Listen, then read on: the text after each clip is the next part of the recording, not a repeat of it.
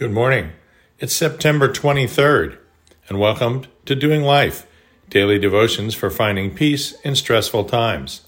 This is the audible companion of the book by the same name. The music you're listening to is The Tales of Beatrix Potter, Peter Rabbit, John Lanchberry and the orchestra of the Royal Opera House, Covent Garden. Today's title is Lion-Haired Bunny. But ask the beasts, and they will teach you, the birds of the heavens, and they will tell you, who among all these does not know that the hand of the Lord has done this? In his hand is the life of every living thing. Job 12:7-10. Initially, I wasn't sure I could write a devotional about a type of rabbit.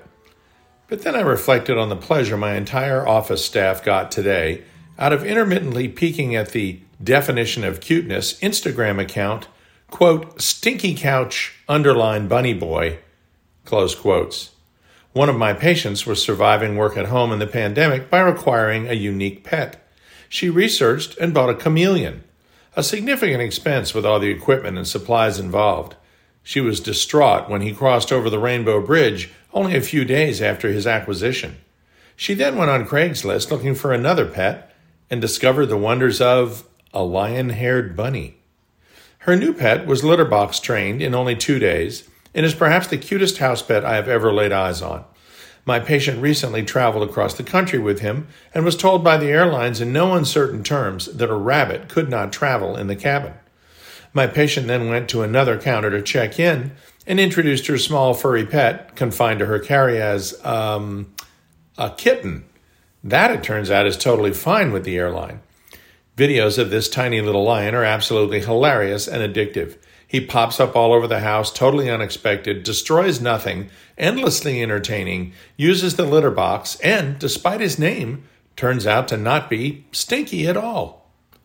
A devotional is intended to be the setting apart, usually of a small portion of time and meditation, to a sacred purpose.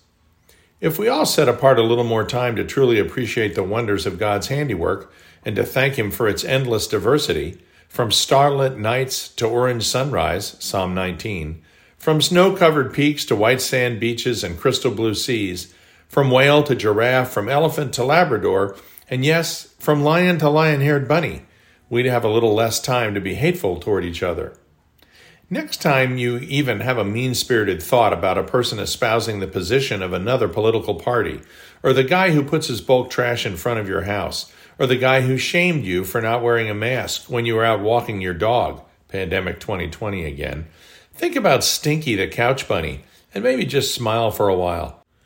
Trust me, when you're smiling at thoughts of a lion-haired bunny, and you acknowledge the wonder of the Lord's handiwork, it's contagious, and that, for my God, is sacred. The heavens declare the glory of God. The skies proclaim the works of His hands. Psalm 19:1. How many are your works, Lord? In wisdom you have made them all. The earth is full of your creatures. There is sea vast and spacious, teeming with creatures beyond number, living things both large and small. Psalm 104:24. Dear Heavenly Father, we love you. With all our daily worries and strife, how blessed we are that you send us lion-haired bunnies. Holy Spirit, remind us that lion-haired bunnies are with us by grace, yet another of your good gifts from above, for which we are grateful, yet undeserving. Amen.